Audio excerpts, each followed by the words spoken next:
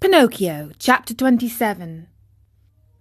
It seems Pinocchio cannot stay out of trouble for long. Let's hope he avoids the shark's bite. Going like the wind, Pinocchio took but a very short time to reach the shore. He glanced all about him, but there was no sign of a shark. The sea was as smooth as glass. "Hey there, boys! Where's that shark?" he asked, turning to his playmates. "He may have gone for breakfast," said one of them, laughing. "Or perhaps he went for a little nap," said another, laughing also. From the answers and the laughter which followed, Pinocchio understood that the boys had played a trick on him. "What now?" he said angrily to them. "What's the joke?" "Oh, the joke's on you!" cried his tormentors, laughing more heartily than ever and dancing gaily around the marionette. "And that is?" "That we have made you stay out of school to come with us. Aren't you ashamed of being such a goody-goody and of studying so hard? You never have a bit of enjoyment. And what is it to you if I study? What does the teacher think of us, you mean? Why, don't you see? If you study and we don't, we pay for it. After all, it's only fair to look out for ourselves. What do you want me to do? Hate school and books and teachers as we all do. They are your worst enemies, you know, and they like to make you as unhappy as they can. And if I go on studying, what will you do to me?" "You'll pay for it." "Really, you amuse me," answered the marionette, nodding his head. "Hey, Pinocchio!" cried the tallest of them.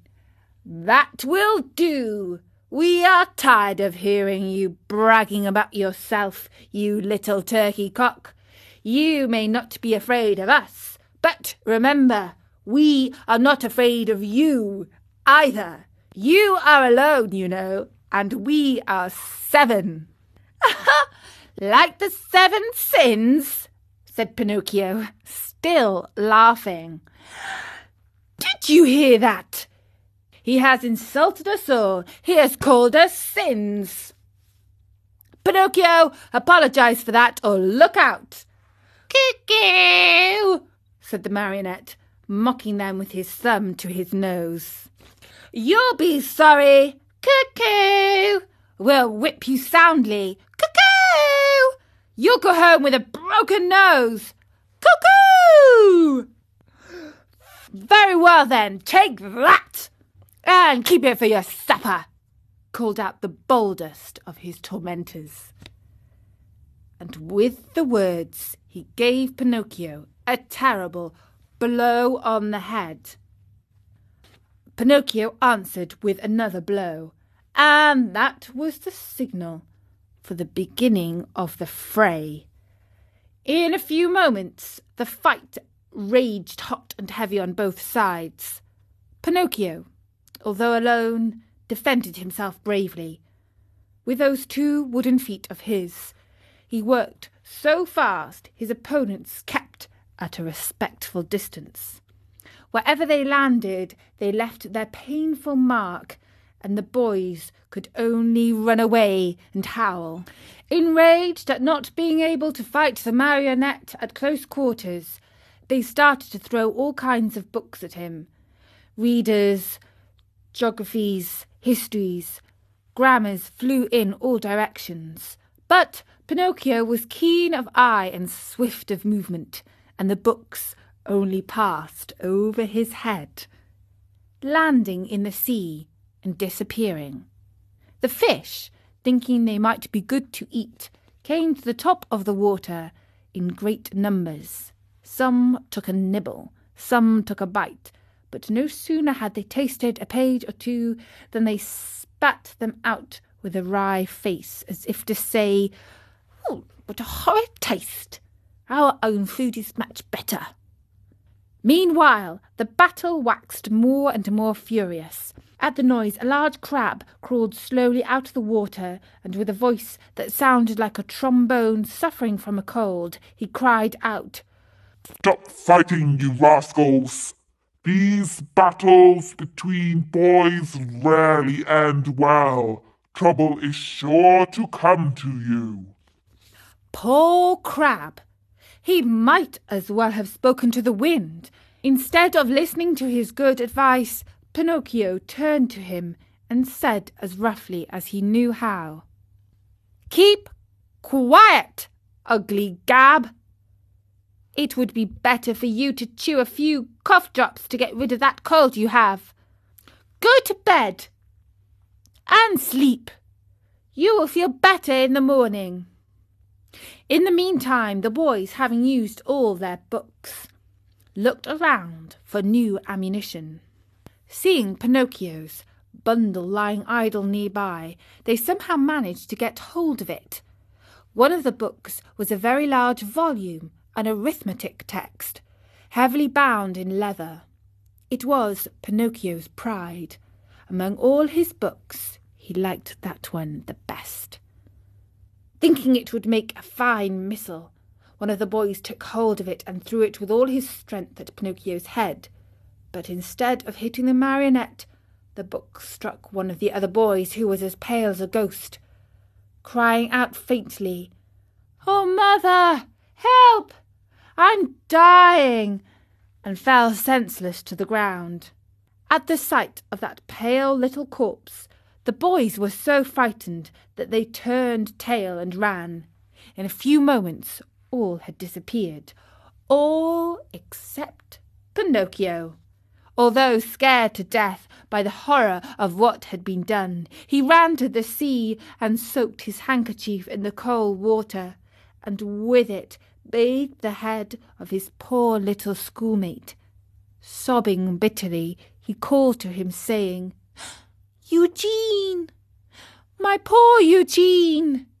Open your eyes and look at me. Why don't you answer?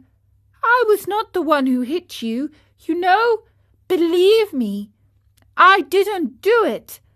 Open your eyes, Eugene. If you keep them shut, I'll die too. Oh, dear me. Oh, shall I ever go home now? How shall I ever look at my little mother again? What will happen to me? Where shall I go? Where shall I hide? Oh, how much better it would have been, 1,000 times better, if only I had gone to school. Why did I listen to those boys? They were always a bad influence.